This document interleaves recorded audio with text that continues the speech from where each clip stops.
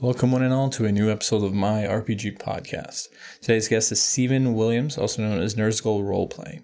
He's an awesome content creator who's a adamantine gold seller on the DMs Guild, and actually his content I use myself, so I can attest to how great it is.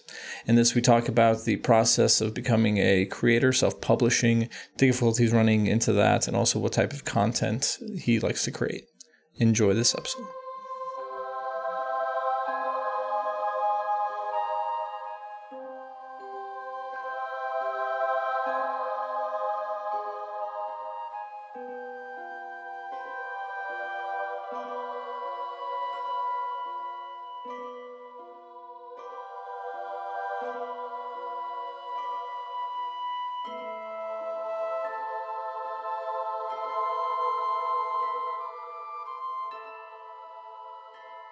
Welcome all to a new episode of MyRPG podcast. Today's guest is Stephen Williams. Stephen, will you please introduce yourself? I am Stephen Williams, better known online as Nerzugal, the creator of Nerzugal's Dungeon Master Toolkits and Game Master Toolkits. Yeah, Steve does actually a lot of fantastic content. As I explained in the intro already, this is content I believe in because it's content I've used, purchased, and have incorporated into even my own homebrew games. So if my players are listening right now, maybe some of these ideas you may have heard before if you just happen to get his content on your own. But I actually love Steve's content, and I want to start talking about that in 1 second. But before we get to all that, Steve, let's talk about your beginnings. How did you get into RPGs? Yeah, I was always interested in them, but I grew up in a very small rural area, so I never really got the chance to get together with a group of friends to play until pretty much college, and I only played a couple times, but I really kicked off when I started working full-time and work as a programmer, so luckily there's a lot of other nerdy individuals who work alongside me, and just found some other coworkers who were interested, and once we started playing, I haven't stopped since. We've been playing with that group or different groups every week for pretty much 5 or 6 years now. What were your first systems? First system I used was 3rd edition, but I played Pathfinder for a while when we started our main campaign. That I first got into dungeon mastering was Pathfinder, and then once 5th edition came out, we went full board, and that's what I've been using ever since. You know, what's funny is I had so many people on this podcast come from either an IT, development, some sort of technical background, even technical writing.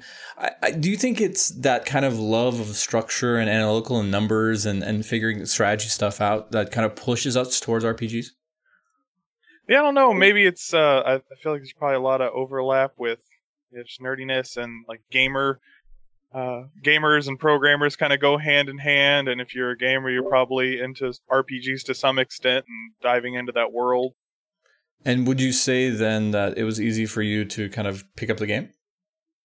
Oh yeah, like as soon as I started playing, I knew I was hooked hard, and I haven't been able to stop.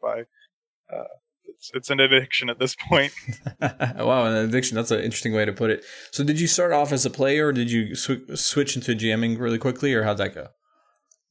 I think I played 2 sessions as a player with random one-shots I did with people, and then once we were starting to form the group, they were like, who wants to be the DM? And I was pretty quick to hop onto that role because I always really liked the idea of being a Dungeon Master, and I still really enjoy being a Dungeon Master, though I do act as a player quite a bit as well now too. Yeah, it's fun. I know there's something of a Dungeon Master, Game Master's curse. I found out from a lot of people that I talked to that like when you've been doing it for a while, several years, and let's say you've got a homebrew world or some like solid set foundation to the storytelling, you end up being the guy who's like, or gal, sorry, who's, kind of like, well, I love to be a player, but, I'm kind of married to this big world or all these ideas or all these characters that I have. And, every time you have a opportunity to play, people will turn to you and be like, well, you've got everything already. And you're like, yeah, I kind of do. So I'll just fill in the role, right? Yeah, I feel like I have a very non-standard group that I've played with, because every single person in the group that I first started playing with wanted to be a dungeon master, I think except one player. So we had a group of 6, and everyone wanted to DM.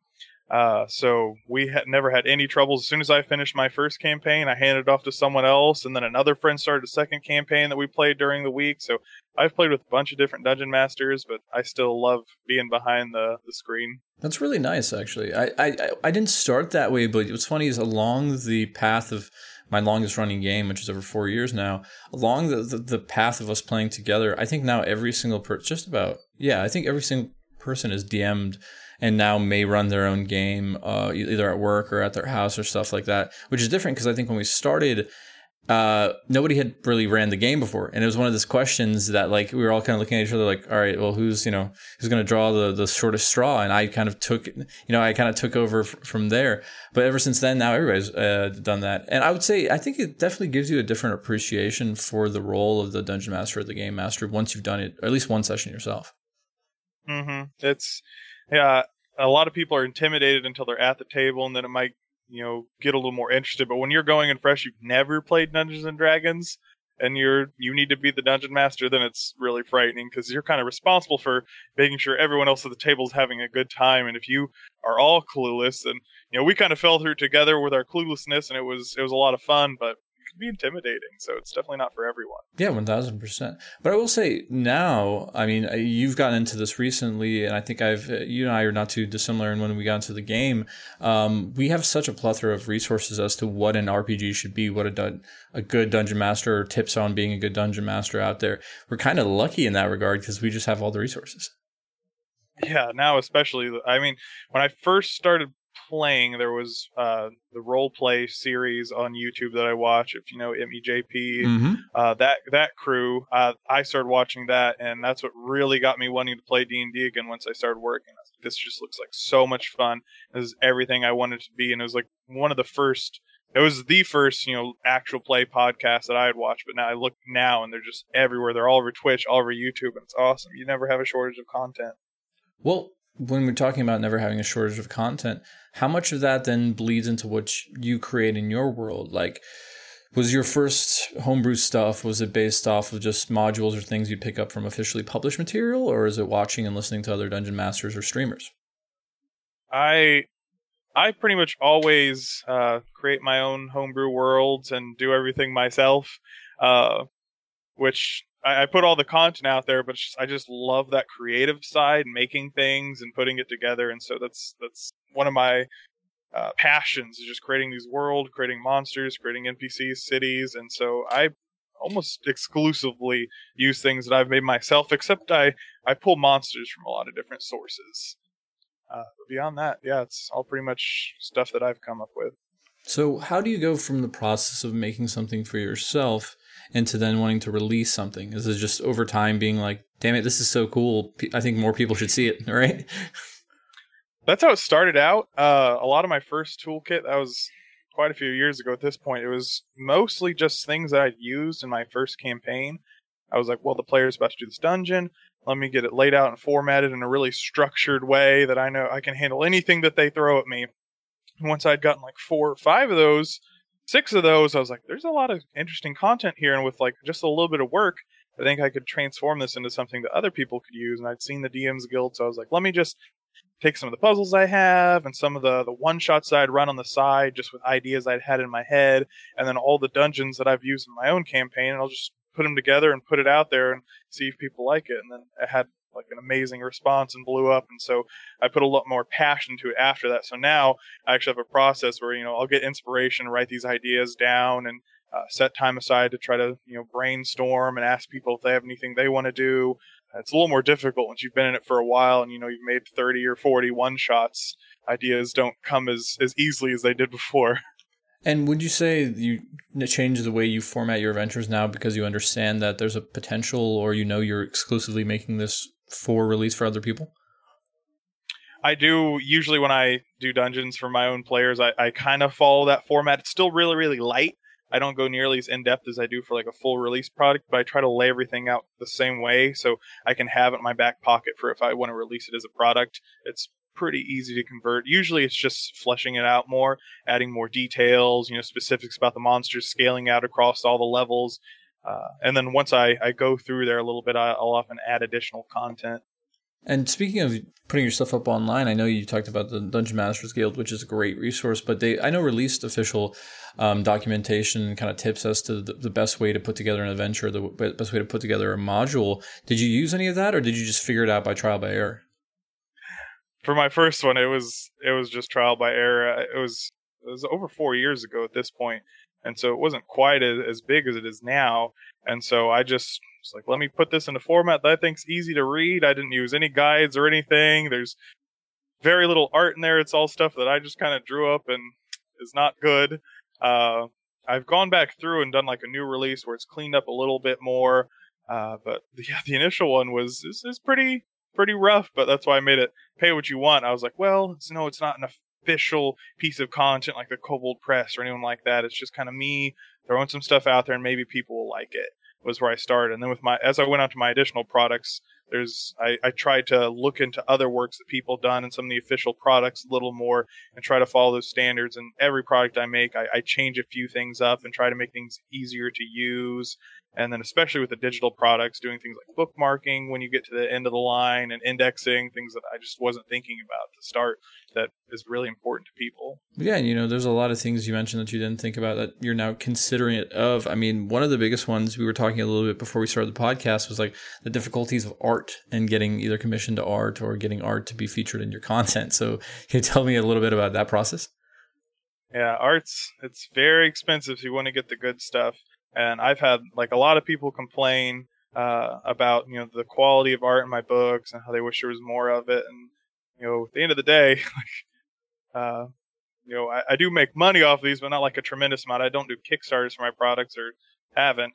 And so if I'm supposed to front $3,000 for art, that's a lot on the kind of gambling, hoping that people will buy this product. And so for my second the last few products I've done, they've had budgets anywhere between $500 and $1,500 just for art alone. And that's just, I kind of have more of a sketch art style with the artist I use. And so they're not full color or anything. They're just like really detailed, like pencil drawings, black and white. I actually really like the style of it. Kind of feels like it has this old school style, and I appreciate it a lot. But you look at some of the full color art that, the big producers put out there, and it costs thousands of dollars to get artists to do that kind of quality work if you're paying them fairly. Yeah, absolutely. And I mean, if you're listening to the podcast and you've listened to any of the previous episodes, Mark How Foolish actually talks in depth with me about the difficulties of doing that and how much thousands of dollars, I think, just like you mentioned, it takes to get artists out there. But what I will say, it's very evident, though, because you mentioned getting quite the following now and quite the amount of downloads and purchases. It's very evident, though, the quality, that when you put the quality there, people appreciate that. While you might have bemoaned, I think, your kind of hand-drawn style, and there is a great novelty to that too, but also the fact that you put in enough polish into it that people feel it's worthwhile. Because that's actually one of the things I wanted to talk about. It's so difficult to talk about, I think, for a lot of artists, is determining price points. Like you just mentioned, you're spending $500 to $1,500 on a thing. How many, and you don't have to disclose numbers, but how many actual downloads or purchases do you expect? Will you make a return, or is this a passion project, Yeah, I mean, I've always considered it a passion project, and I've even had people kind of criticize the pricing model I've used. So I've done all of my content except my most recent release have been pay what you want releases. And so I have like suggested prices in there. The first one's like $10. I think my most recent one was $20, and it's almost 300 pages of content. So I feel it's pretty fair, especially given the amount of work and the art that goes into it. But the kind of experience I had was that if a bunch of people buy it at a low price point, it makes you more popular, more people get a hold of it. And so it's kind of that, more people hear about it, and so more people download it, and so more downloads means inevitably more people purchasing it. Even if it's at a lower price point, you end up making more money in the long run, and more people get to experience my content. Because I remember the days when I was, poor college student, and it's hard to buy some of those big modules, and so having it pay what you want, I've had quite a few people message me saying they bought it and really enjoyed it, and then gone back and paid for it as well because they enjoyed the content so much. And so I kind of like that idea of, having it free for anyone to use, and those who can contribute do contribute. But it also puts pressure on other creators, because when they want to come in at a $10 or $15 price point, now they are competing with me with my free product. And so I kind of deal with that guilt of like potentially hurting other people who are up and coming with having my free products out there. And so it's a tricky world of choosing your price point. Oh, absolutely. I mean, my background is in economics, so it's funny getting into this hobby and then trying to watch kind of through the years go from a hobby for most people, a passion project, to, in a few cases, we have professional dungeon masters now, which I thought was really funny to say. But yeah, go on Twitch or check out, these guys who charge to play with them on their Patreons. Like, we have professional dungeon masters. We have obviously content that's being released by the main publishers and the people who own the IP, but then all this tertiary and extra stuff that we're creating ourselves, or Cobalt Press is creating, or all these, Green Ronin and all these other people are creating. So I've always been interested in the economics of it. And like, you made a great point there, which is, you make great content, and when you choose also pay what you want, yes, you might maybe make up the difference by having more sales. But then, Joe or Jane and Schmo, who's just starting their own thing, is going to have to go up against your amazing content. So that does put you in an interesting place. But I also understand, like, because you do physical copies as well, right, Steve? Yeah. So you can't really not have to charge there, because there's nothing you can do. You have to charge something. That's exactly right. Yeah, I do charge for those and make a pretty, I think it's like $8 I make on average for those books. Yeah, so that's a situation where you don't even really have a choice. Like, it's a material good. You can't just say no. Yep.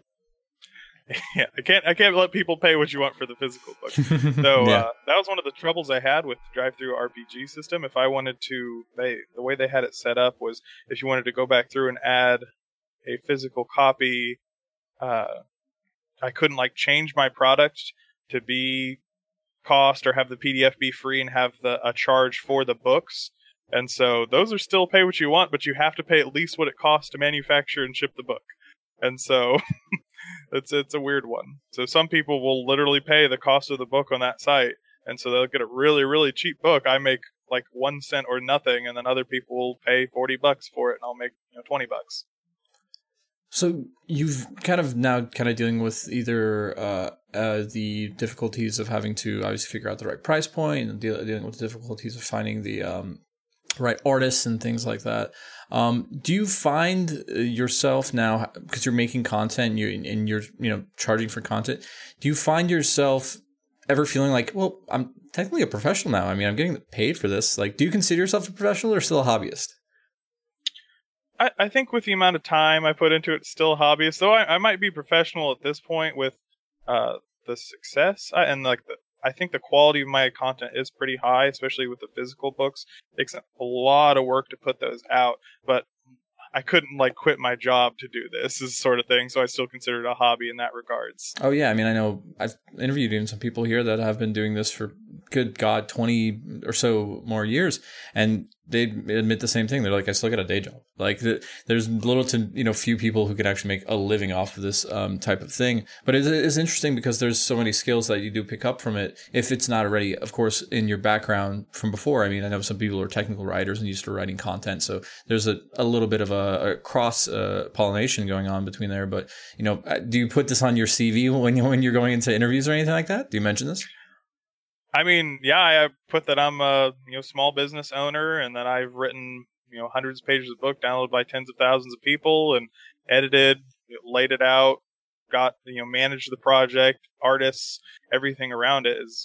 I'm in a leadership role at my company now, and I think a lot of my role playing experience fed into the capabilities I have in this role. So it's helped me a lot in my actual career. Which skills do you think the most out of your role playing contributed to your success in career? Because this is something I'm interested in, because I'll say this, coming from an economics, analytical background, I'm more of an introvert and I'm not like a social person until I think I started playing and now running, mostly 3 games. Now I'm currently running. I run so much that I realize people are like, you, an introvert, get out of here. Like, you're so, social, and I realized, like, I guess, yeah, because I've had to sit at a table or look at a screen with people for, so very long, I've kind of picked up on how, getting, reading people and reading the mood and figuring out what I want from people, maybe try to inspire them or kind of direct them in the path I want them to. So which skills do you find contributed to your day-to-day job? A lot of the writing I do, just doing a lot of writing always helps in your career, especially, write up a lot of emails, project justifications, so that's always helpful. Just honing those skills, because the more you practice writing, the better you're going to be at it. But exactly what you said, I work directly with a lot of different people throughout my company, from people at the end of the line all the way up to vice presidents, and different people require different attitudes, different approaches. There's politics you have to play into things, and just knowing how to approach a situation and how to adapt to different people's personalities and engage with people on different levels. I think you get a lot of that. Just being at the table, having different players, playing different characters, different NPCs, and just being engaged in different scenarios at your table helps a lot. While we're on this kind of topic between the bleed between RPGs and real life, I've always wanted to ask other DMs this as well. How much of your game, either in settings or politics or in the adventures you run, do you think is actively a little bit of bleed from personal life of whatever's happening or what experiences you had or the politics going on of the day? Because one of the things I found sometimes is when I'm explaining a concept or creating a scenario to my players, then they'll be, for using kind of a sort of shorthand to understand it all, they'll be like, oh, this is like, this political system, or this is like this, war that happened, or this sort of historical event that happened. How much of that do you find happens either consciously or subconsciously?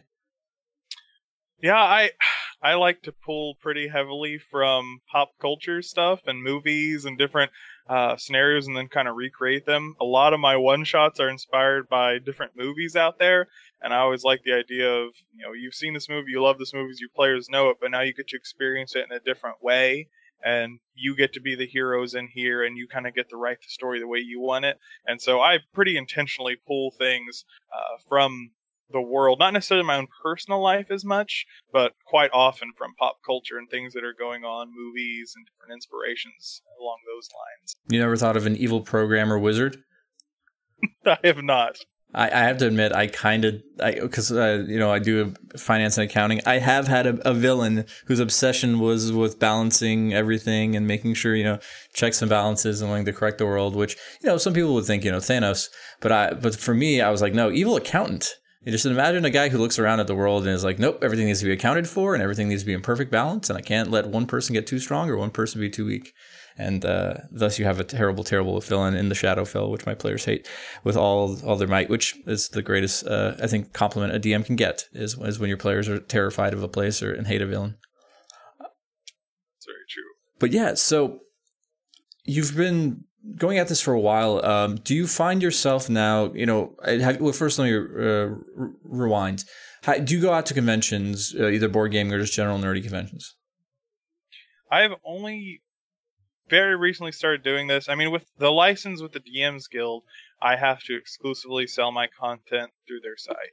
Even though I have physical books, I can't order a bunch of them, print them off, and sell them at a convention or anything like that. So I don't have a lot to contribute. I can't set up a booth and sell my content, except for my Game Master Toolkit, which I did release on Drive-Thru RPG under the OGL. So I only have my one book that I could actually distribute.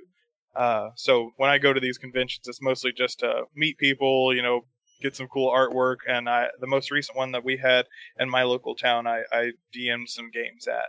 So, but I plan on going to more. I think I'm going to go to Gen Con next year at the very least, just to see some of the people in the industry and just have a good time. Yeah, that's one I've still to get to, because unfortunately it's in this crazy sprint of San Diego Comic-Con, Dragon Con, and I'm just I can't afford, physically I can't, the toll it takes on you going to conventions, and also financially how many conventions I'd be going to. But I really want to go to that. We actually brought up something I was completely forgetting that I wanted to talk to you earlier about, was going into releasing your content online. I know Drive-Thru's got a different rules than the DMs Guild does, but did you take into consideration the legal ramifications and IP rights and things like that? Because once you do release it, and I think you confirmed it for me, Wizard says you cannot sell anywhere else than the DMs Guild, correct? Yep. So I can't even distribute to my local game store. I've sold my second book there, and they actually bought a few and supported me. But yeah, I can't sell any of my first Dungeon Master Toolkit, or my second, or my Tome of Horrifying Adventures. None of those are allowed to be distributed on any other sites except the DMs Guild, which is one of the big trade-offs you make going to the site. It's the most popular hub of Dungeons and Dragons 5th edition. That's where most people go to get their content, and so you pay a premium to be on that platform. Mm-hmm. And you knew that going into it? You thought it was just worthy sacrifice? So I did my first product on the DM's Guild, and that had a lot of success. And then I said, my second book, I want to be mine.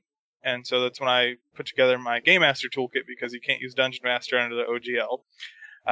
And I put that one together, and this was before the Dungeon Masters Guild offered print copies, and the Drive-Thru RPG did. And so I said, I'm going to have a book that I can put up on the shelf in my house and say that I made this. And I'm going to have something that I can take to my local game store, and I can sell them a copy, and people in my area will have a book that I created. And so that idea was just like really exciting to me. And so that's where I went with my second book.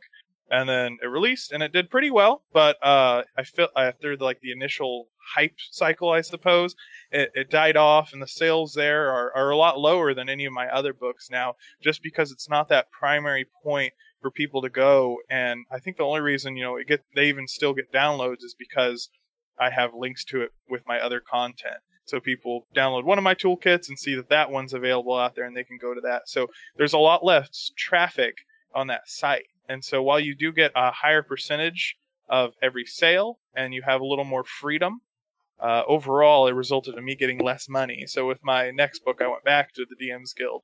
I was like, I've got my one that's mine that I can do what I want with. And then they offered physical books on the DM's Guild again. And so I said, all right, I'm going to go back to that platform. I'm going to have my books, but they'll just be on that platform. And I know you make only mostly content for yourself homebrew. Are you aware of any of the official release stuff? Do you read it, or do you have it at home or anything like that? Yeah, I have quite a few of the like Xanathar's Guide to Everything, Volo's Guide to Monsters, all that. But I have, as far as the actual adventures, I think I have the one with the Sunless Citadel in it. I can't remember the name of it now. It's sitting in the other room. It's like one that has a whole bunch of dungeons collected in it. Tomb of Annihilation, maybe? Yeah, Tomb, or it might have been Tomb or Horrors, maybe? I don't know. We're both in the same situation to where we don't want to leave our computers, but it's somewhere over there. We can look at it right now. Yeah, I've never done any of the actual books that run through adventures. I played in Horde of the Dragon Queen, and one of my other friends ran that as his kind of intro into DMing, because he wanted to run a game, he wasn't super comfortable making his own world, so he ran that module. But whenever I DM, I really like creating my own worlds, though the current game I'm DMing is set in Ravnica, Magic the Gathering setting that they put out content for. So I have the Guildmaster's Guide to Ravnica. That's not a campaign path, it's like the setting. Well, yeah, that's actually, it was going to lead into this question is, if Wizards or Paizo in the case of Pathfinder, or any one of these companies comes to you and goes, hey, we want you to play in our ballpark, what sort of content would you want to make? Would you want to make just extra, like Xanathar style, here's some extra content and systems and ways that you can be a better dungeon master or more monsters, or would you want to create an adventure or bring an adventure of your own? I was just wondering myself. I think my favorite thing to write are one-shots. Mm-hmm. Those are what bring me the most joy personally to create. I really like creating monsters, but I think one-shots would be my wheelhouse. I have created custom classes and stuff on the side, and gotten my hands dirty with all that creative process, but I think doing a full campaign would also be really interesting. And I actually did write some one-shots for the guys that do the Total Party Kill handbooks. 2C Gaming, they actually contracted me to write some content for them, and I wrote them a couple one-shots. So yeah, you've had your taste of that contract life. Mm-hmm. Was it more or less difficult to do it when you had somebody specifically looking for it from you? I think it was a little more difficult, just because now I'm holding myself accountable to someone else rather than just me. I think it turned out to be having that second set of eyes look at it, because right now I'll have some of my friends look at it, and I always test my content on my play groups, but I don't really have a second set of people come through and run through the formatting and make sure everything holds up. I get feedback from my players at the table, but no one looks at the content except me right now. That's one of the things I've considered, should I pay for an editor to come through and look at my content? How much does that cost? One of those trade-offs.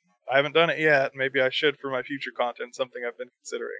Yeah, man. I also like one of the things I find very hard for myself. Never released anything because I particularly find this part the hardest, which is balance.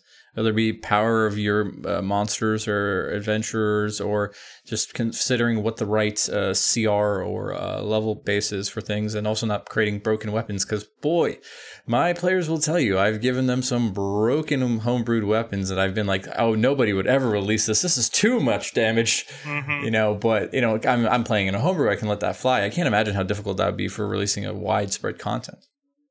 Yeah, it's. I'm sure a lot of my weapons and monsters are way out of whack. I try to do my best to, cross-reference stuff that's in the monster manual and some of there's like calculators online where you can check the CR of your creatures, but there's a lot of different things to factor in. So I just do the best I can, and I think they work pretty well. I use a lot of my own monsters in my campaigns, and I haven't had many troubles. But I'm sure if you get someone who really knows what they're doing to go through and look at everything, they can find a lot of issues with what I do. But that's one of the risks you have with third-party content. I do my best. Yeah. And I think regardless of whether it's third party or not, I mean, there's definitely been classes and things released where people have complained about it. I think there's a sweet science to it that we all haven't perfectly figured out quite yet, ultimately. But yeah, so away from technical stuff, I want to get a little more, nebulous here. What are the stories or what are the types of adventures you want to create from a, like, not structure standpoint, but from just like, what do you want to say with the content you create? Oh man, I really like creating those moments that stick with you. And that's kind of why I go to horror adventures a lot. Like, I released a whole book of horror adventures. They've always been my favorite to run because there's always like these moments where I just like look around the table and my players are frightened. And it feels so good to be sitting there and I'm like, I know exactly what's in that next room.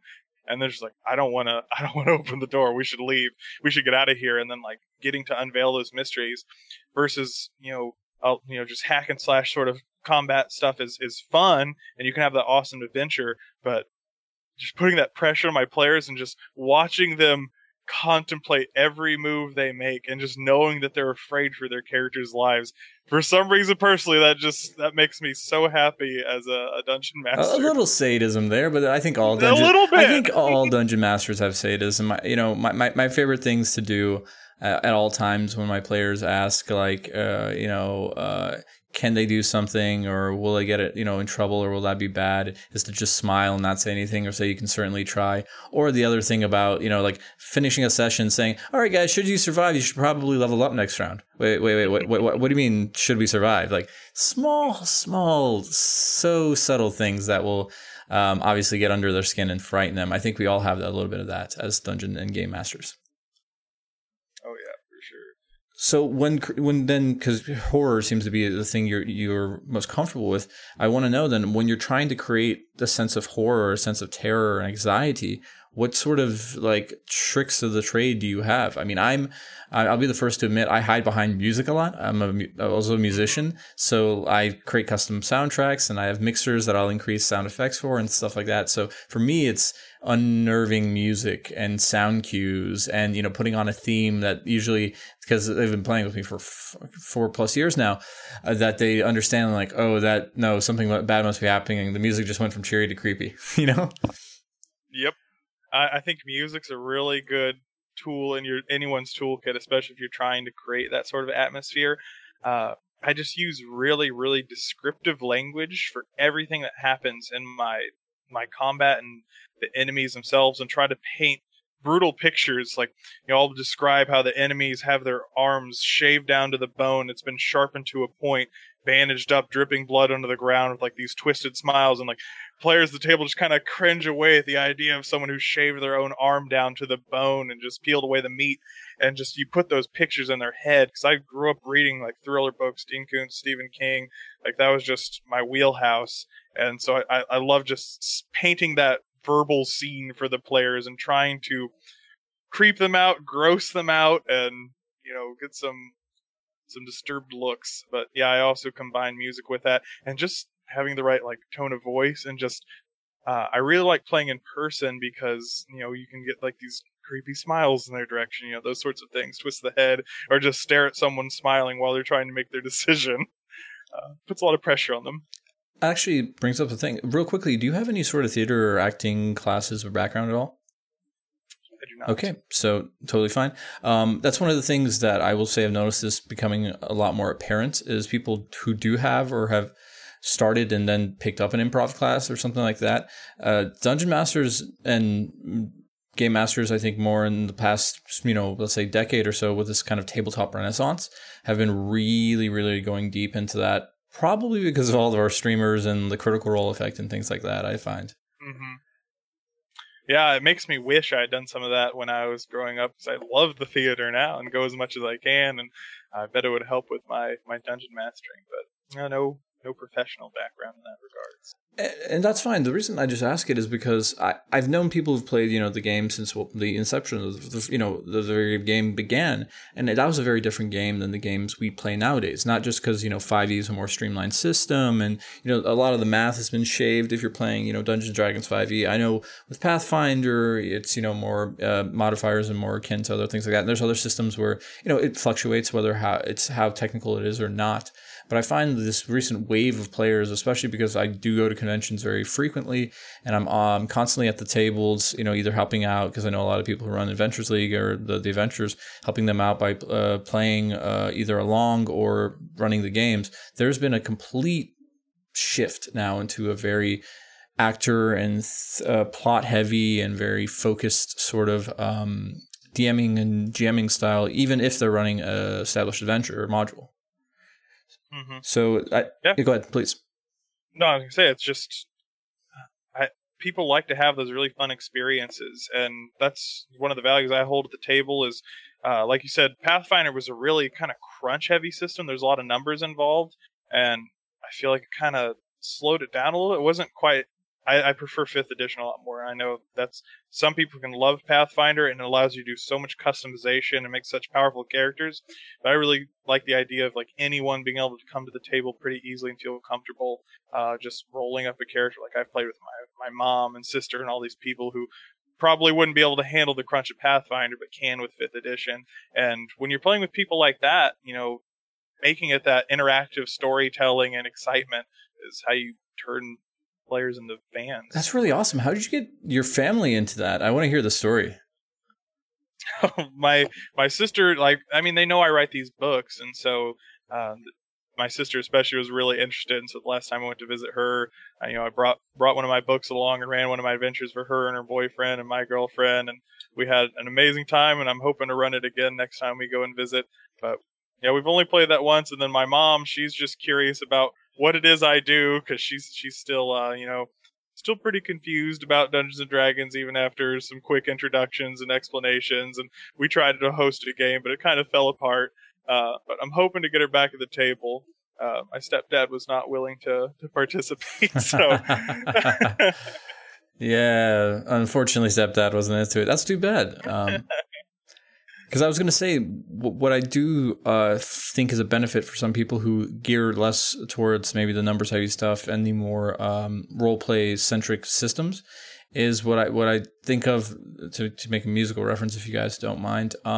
In every field, there's really great technical musicians who can do crazy arpeggios or do these really fast lines or all these techniques that seem absolutely absurd.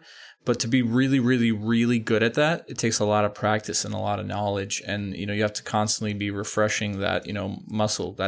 Whereas the Beatles got really, really, really famous off of, a couple of chords and a couple of ideas. And, the joke is obviously that, even their drummer wasn't the best drummer in the Beatles, but he was good for what they needed. So I think as people who I think we both kind of geared a little bit towards that kind of role play centric gaming. We kind of have the benefit of not having to be as focused on the format and the structure, and just being able to identify with things that people care about, and that makes the story itself. Yeah, and I know it's one of the constant things like the DM versus players. I always just try to make the best possible moments of excitement for my players where they ask if they can do something, that's always the guidance, you say yes. And I I always am so descriptive when they get those crits and just set up those situations, and I want them to succeed every step of the way because like I throw hard monsters at them because I want the fights to be exciting. But at the end of the day, I really want them to win. And I really want them to have a good time. And so I try to make these fights as epic as possible and make them feel like heroes every step of the way. And I try to incorporate it in my adventures. And I think I've even framed that up in the writing at the beginning where I give like advice. Like, you're running this like Mad Max campaign. You want your players to feel like they're the heroes of this story and give them these epic moments, for whatever they try to encourage them to do these, daredevil actions and reward them when they do. And, some people are very, we got to make this more difficult. You're breaking my game, or, you subverted my plans. But I love when they subvert my plans and expectations and roll with it and try to reward them every way I can. And I think we both are in agreement to that, though I'm interested to see your answer to this. Are you somebody who lays the dice as they lay, or do you ever lie about an end result behind the screen? I've done my occasional fudge. Usually it's like if I know I'm going to kill someone's character at like a low level or something like that. It's pretty much the only time, because certain players, it kind of depends on who it is, because some players like really attached to their characters, and I know they'd be like personally devastated if they lost them. And I'm like, I don't want to turn someone off to the hobby because I killed their character, so I'm not going to do that to them. But yeah, I've also killed players before, so usually I play the dice as they lay, but sometimes for the sake of enjoyment of people at the table, I do some fudging. Yeah, I'll say that phrase that you said about not wanting to turn somebody off, I think that's probably the... I can count on one hand how many times I've actually fudged a die roll, and that's because I like the idea that the dice are the narrative. So all of us, because I think what is it is reality is weirder than fiction, and when you make an amazing monster who all of a sudden can't hit anybody and just gets walloped, that becomes a memorable story than a slugfest. That's exactly right. Yeah, that becomes definitely a memorable story.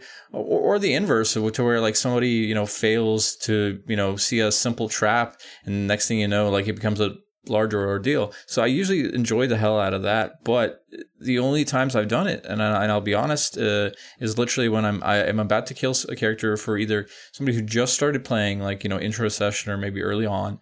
And I realized, like, I don't want or maybe if they've had like a horrible game where all they've had is like natural ones and nothing's going their way, and I can read that they're not feeling good or they're not, happy about the session or their character.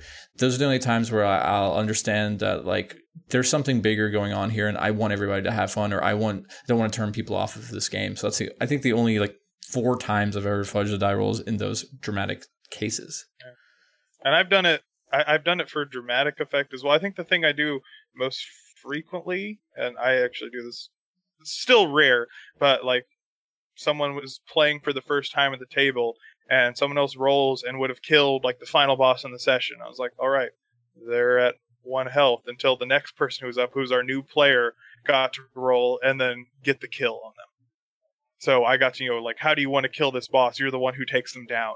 And so the monster should have died, but instead this new player got to have that, like, I'm the one who took down the boss. I'm the one who got the kill. Really satisfying moment that brought her back to the table, hopefully, or made her first experience really fun. Yeah, absolutely. And it's good to hear another person who follows what I think is now just going to become for the rest of all time the old how you want to do this. I think I had the pleasure...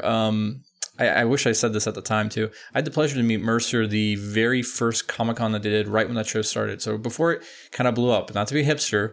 Sorry guys, not to be a hipster, but like I just happenstance, they were not celebrities yet. So they were just walking around, hanging out with other people at San Diego Comic-Con. So you could walk up to them and talk to them.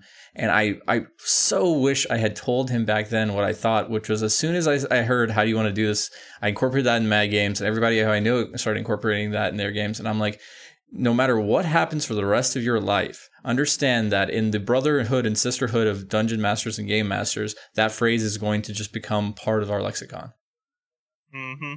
And it has very much. It's just perfect. Yeah, because it gives the autonomy back to the player. And in the system, where we're the one who's talking, 90% of, well, we shouldn't be talking 90% of the time, but we're the one who's usually pushing the, action 90% of the time, to hand that over to them is such a gift. And the moments, like you said, are super dramatic too. Usually when a big, a finishing boss blow or something like that. Yeah, because at the end of the day, like, the boss is going to die. It doesn't really matter how they die. Like, so as creative as that player wants to be, they get to let their mind run wild and have that story to take with them. How much of your world incorporates your characters, so your PC's ideas, and how much of it incorporates yours? So, like, if you're starting a new campaign, do you give them, like, guys, here's the briefer of the world and how it works, make yourself fit into it? Or do you say, give me whatever, and then I'll tell you where you fit? I've done a little of each. My two most recent ones were, one's Ravnica, and so that world is obviously like, here's the world, figure out how you fit in it. The one before that was also like, here's my world, here's kind of how things are established. I kind of gave them the overview, and then a couple of them like created, I want to have this family of nobility or something like that fits really well into the world. And then my first one was a little more, tell me what you guys want to do or where you want to be from or what influences you have. And I just kind of incorporate those as best as I could into the world. Mostly just things regarding their backstories. So one backstory, sure, her dad, she wanted to be a noble. I'm like, how about he's the king of this elvish city? She's like, oh yeah, that's great. And so rolled with that. Yeah, I think that sounds like a great way to go about it. And you said you've been playing for how many years now with your game? I think it's actually about 6 years. I've played in multiple different campaigns, though. So still the same people, but different campaigns. I actually my initial group that I started playing with, one of our members just had a baby a few months ago, so we haven't had the chance to play lately. So I'm playing with a different set of people now regularly, and then I also play online regularly with Wally DM, if you know him. He does like a lot of traps and puzzle. He has a YouTube channel. I play with him as a player every now and then. So, yeah, I was leading into that because I wanted to ask you something about, what do you find is the major difference between the way they play, or maybe the characters that are created, from people who we've just started playing with, or let's say within the first year, and people who you've been playing with for years on end? Because I'm seeing some interesting things, and I just wanted to see if you're seeing the same things too. I really like playing with the new table, like just seeing how different people approach things, because like in my other group, things were usually pretty political, and we kind of got into the role playing a lot more heavily, and it was very like a more serious tone to the group. It was very serious. We all were very much in character almost all the time, talking in character. This other table that I have, it's a little more goofy. There's newer players there, and they really like to go off the rails with things and come up with wild plans and kind of throw caution to the wind the way our other group never would. And so it just gives you all those new experiences. I'm trying to think major takeaways from that. You really have to.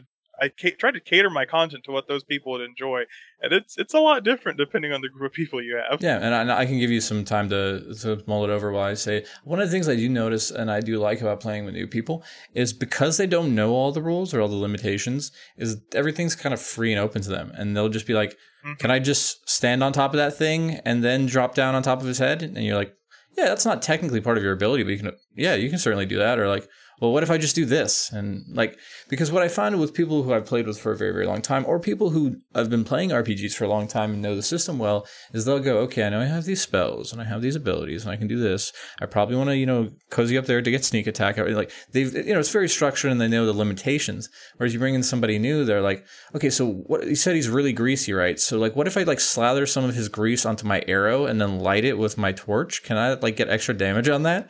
Like, that's not something explicitly written in the book, but you're like, yeah, that's right. I like that. Like, throwing a curveball, that's fun and different, right? Yep. Yeah, by knowing the limitations, you limit yourself and what you're going to do.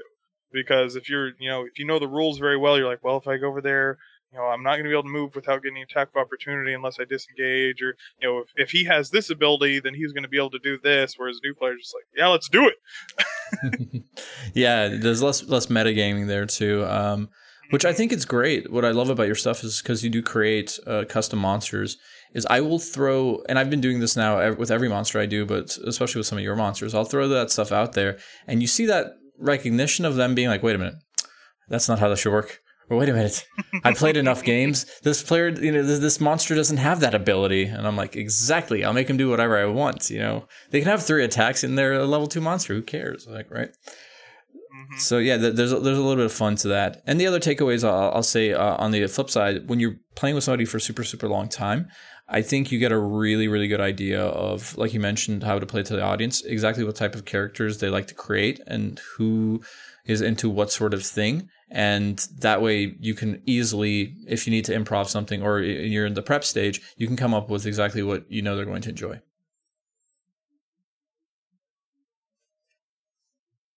What the party's going to enjoy, but I think both are really enjoyable. I think one of my favorite moments though was in one of the campaigns I was playing recently, one of my buddies as the DM used one of my monsters against me, and I didn't realize it for quite a while, and then I was like, oh no. Like, eyes kind of go wide because I'm like, I know what this is, and then it proceeded to almost kill all of us. But he was so excited that I didn't know what it was as I ran up and like hit it, and he's like, it's just gonna kill him. And I was like, I legitimately didn't know what to expect here. Man, that's fantastic. So I got some excitement. Yeah, dude, that's fantastic. The student has become the master in that case. That's brilliant, man. Yeah.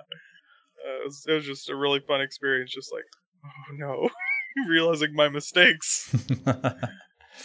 But yeah, so you and I mentioned talking about other Dungeon Masters and live streaming stuff like that. What type of content and things out there do you like and inspire you? And also doesn't have to be RPG content. Like we mentioned, we both take from reality, and I'm musical. So a lot of things that inspire me are songs. I listen to a song or a weird sort of music, and then an entire world is inspired by this one weird thing. So what stuff gets you excited? Yeah, honestly, a lot of the times I'll go and see a movie or watch one for the first time or watch a TV show, and I'll just see something in there, and I'm like, that right there, this one little hook or this one creature, I'm like, that would be a really interesting villain or a really interesting monster or potentially a really interesting one-shot. And I'll always, as quickly as I can, pull up my phone, get to Google Docs, and write down that idea. Or even like having really crazy dreams, wake up like, I gotta write this down before I forget it so I can try to make it to an adventure. When I watch other D&D shows, it's usually just to get the ideas for different things to do. Like, I watch Critical Role, and yeah, you learn some ideas of how to be a better dungeon master potentially, and how to frame things, set things up, the use of music and stuff like that I didn't do before. But when it actually comes to the creation of content, it's always like external media that gets to me. Yeah, man. It's funny you mentioned that. I was at a wedding, a Catholic wedding, ironically enough, with a friend of mine, and I'm looking around at this beautiful church, and I turn to him, he plays in one of my games, and I go, dude, I'm going to have so much great world building from this. He's like, are you serious? I'm like, yeah, man, look around. It's all this amazing iconography and like all these rituals and all the structures, and like picking up on how, because one of the things I think I said at the time was like, I don't think I was doing religions justice. Because I think I was treating them in a weird sort of, a religious kind of Western, European, more American thing to where, yeah, religion's a thing. But, unless, you're a cleric, most people don't pray or don't mention their stuff. And then I stopped and I thought about like, no, man, like there's so much more structure. There's so much more ritual. There's so much more ingrained. Like, for example, how often I heard the word Jesus or our Lord. I realized I did not say that enough for my clerics and people like that. Like, I need to. So immediately I was like, more world building, more religion, get into it. Yeah, and especially depending on the world you have, where like, where the gods or entities in the world influence things very, very directly, and you can commune with your god and have conversations with them. Like, these are. Of course people are going to be very devout in worlds where you can see their impact and gain magical capabilities from their strength. And so, yeah, that's one that I had it was a struggle for me as well to change versus, what exists in, your own personal views or in your world versus what is in the game. Yeah, and if you don't mind sharing, I mean, what are some things that, like, we've been at this for some years, but you still go like, I think I should get better at this, or I really want to get into this, learn more about doing X so I can get better at Y? Oh, man, tough one. The one thing I've done recently was try to really, and this is kind of the newest one, was try to go out and find music to go with my settings and like combat, and so I built like a bunch of battle playlists for music that can kind of get you hype, and then I found some different playlists for all these different environments. So even just when the players are out and about, we always have that ambient music going, and then when they're in combat, they have that exciting music pumping through. And so that's one of the ones I was trying to incorporate more recently. Do you mind if I give you recommendations? My next big thing is sure, go for it. So there's a great site called Ambient Mixer. I think it's Ambient-Mixer, where it's literally that. Like you'll pick an ambiance, so let's say a meadow or a cave, and you'll get a mixer like you would have in recording. And you'll have maybe like the dripping sound and maybe a small stream nearby or the sound of bats. And some of these you can even customize to be like 3 times per minute. I want the sound of bats to flutter in. You can bring up and down the volume, and that's something I've been using because it's a free resource. I've been using that for years now because if you're transitioning to a rain, I'll bring up the rain and the thunder, and then if you're going inside, I bring that down and bring up the sound of fire, because you can also make your own custom sounds as well. So import whatever sounds are there. So I think Ambient Mixer has like been my go-to bread and butter for outside like ambience and land stuff. And then obviously when you get to battles and things like that, I can't tell you what you want to sound like, but what I will say is you're going a great path by picking specific sort of themes and specific sort of things, because I do the, how do you want to do this, but I also let everybody have a theme song. So it adds to that, moment of epicness because your song starts playing. But so like, it also creates these great puns, right? So all of a sudden, like if somebody's whole thing is, I have a Tabaxi monk whose whole thing is, I think Katy Perry's Eye of the Tiger, you hear me roar. So all of a sudden she's just, I'm like, all right, how do you want to do this? And then I got the eye of the tiger. Like it just, this whole thing crescendos and it's beautiful. But on the flip side, to mess with them, if you like the horror stuff, they know what my horror themes are. They know what my bad themes are. So I've created like a Pavlov's dog response. So like if all of a sudden they're like things are getting hairy or things are getting bad, I'll play the apocalyptic music when it's a boss battle, and they're like, oh no, he only plays this for like really bad bosses or really big battles. Or if you're back in a city will have a theme, or a kingdom will have a theme. So when you play that, all of a sudden you trigger the nostalgia of like, hey, we're back in Riven, or we're back in Aberek, or oh, it's the hills of Pentil. So stuff like that. I really like the idea of the player theme song, and associating different areas with a different specific soundtrack is a really interesting one as well. That's something to mess with, because Ravnica is like, I don't know if you're familiar with the Ravnica setting. Yeah. It's like this giant city, and being able to associate like different districts or guilds, like when you're in a conclave for the Selesnya versus at Rakdos Circus. I have some music going, but if I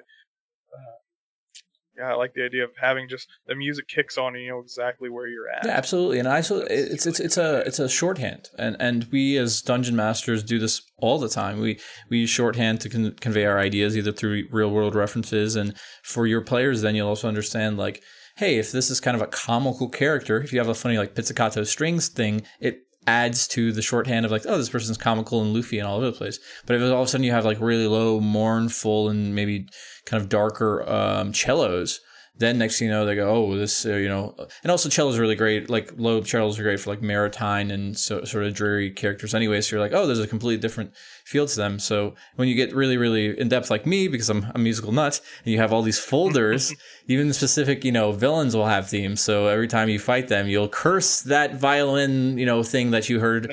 Because, when you're in a boss battle, I'm playing these things on loop for 2 hours, right? Eventually it becomes background music, but I know it's still there because if I play the music again, they'll be like, oh no, it's the Shadowfell again. I know that song. That's amazing. But yeah, man, we're coming up kind of close to the end of our time here. I would ask you, Stephen, is there anything you want to promote or anything you want to shout out? Yeah, the only thing I've got in the works at the moment is my Dungeon Master Toolkit 3. All the content's done. I'm working on editing and working on art. I've had some delays. My artist had some real life stuff come up, and so doing what I can to get all the content ready for the art to be integrated, but hoping to have that out in the next couple months. But it kind of depends on, I really don't want to have to pivot to another artist, so I hope she can get everything figured out and get back in there. But yeah, should have another, I think this one has 7 one-shots and then another 100 monsters in there, some more puzzles for everyone, and I'm excited to release some. There's some really probably 2 or 3 part one-shots in this one, so not really, the term one-shot doesn't really fit anymore, more of an adventure, a micro-adventure, I suppose you could say that way. So it's gonna be a lengthy book, but it's gonna be these longer spanning adventures. And Stephen, where would they go on the internet to find you and your content? You can go to the DMs Guild and just search for Nerzugal. I have a Facebook page. It's Nerzugal RP. If you want to just follow me in there, anytime I release new content, I'll post in there. But I pretty much only post when I'm creating new things, or when something's launched. Or you can follow me on Twitter at Nerzugal, and I post new things about my content on there as well. And if you guys want to follow me, it's at classy_Don. That's DON on Twitter. It's that same thing on, I believe, on Instagram as well. But this podcast, you can find it on Podbean, iTunes, and anywhere where RPG podcasts or just podcasts in general can be found. Aside from that, thank you, Stephen, for listening. Thank you for listening to the podcast, and I'll see you next time at the table.